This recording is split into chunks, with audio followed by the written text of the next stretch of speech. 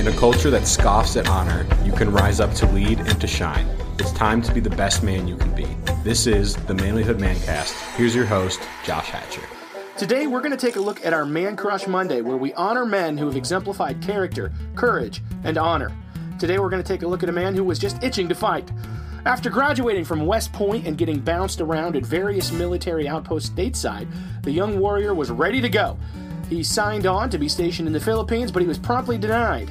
During the First World War, he was ready to go overseas and fight the Germans, but again, he was denied and stationed to Kansas, then Maryland, and then finally orders for France. But they were shot down and he was assigned to the Tank Corps. Again, orders came in for France, but as he prepared to ship out, the armistice was signed and the young soldier continued to serve stateside. Promoted to major, he led a convoy of tanks from D.C. to California, averaging the breakneck speed of 5 miles per hour and bringing attention to some major infrastructure problems with the U.S. highway system. Eventually, he did get to the Philippines along with Douglas MacArthur, but it wasn't until the next World War that this major would climb the ranks to general and become known as a war hero. All of that time stateside allowed him to become skilled in the art of leadership and war planning.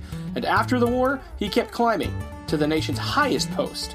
When he took office, one of his first tasks was fixing those ailing highways. Because of his persistence and his commitment, President Dwight D. Eisenhower is this week's Man Crush Monday. If you want to be a better man, check out our website, manlyhood.com, for blogs, videos, and more from our Manlyhood team. You can also join our private Facebook group, Manlyhood Man Cave, where you can meet up with a band of brothers who will challenge you and help you on your journey of manhood. This episode is produced by Hatcher Media for manlyhood.com. Our Manly theme music is from Austin Sterling and also from Mark Cruz. Be sure to subscribe and leave us a review on iTunes, YouTube, or wherever you are listening to the show. Tune in again for more of the Manlyhood Mancast.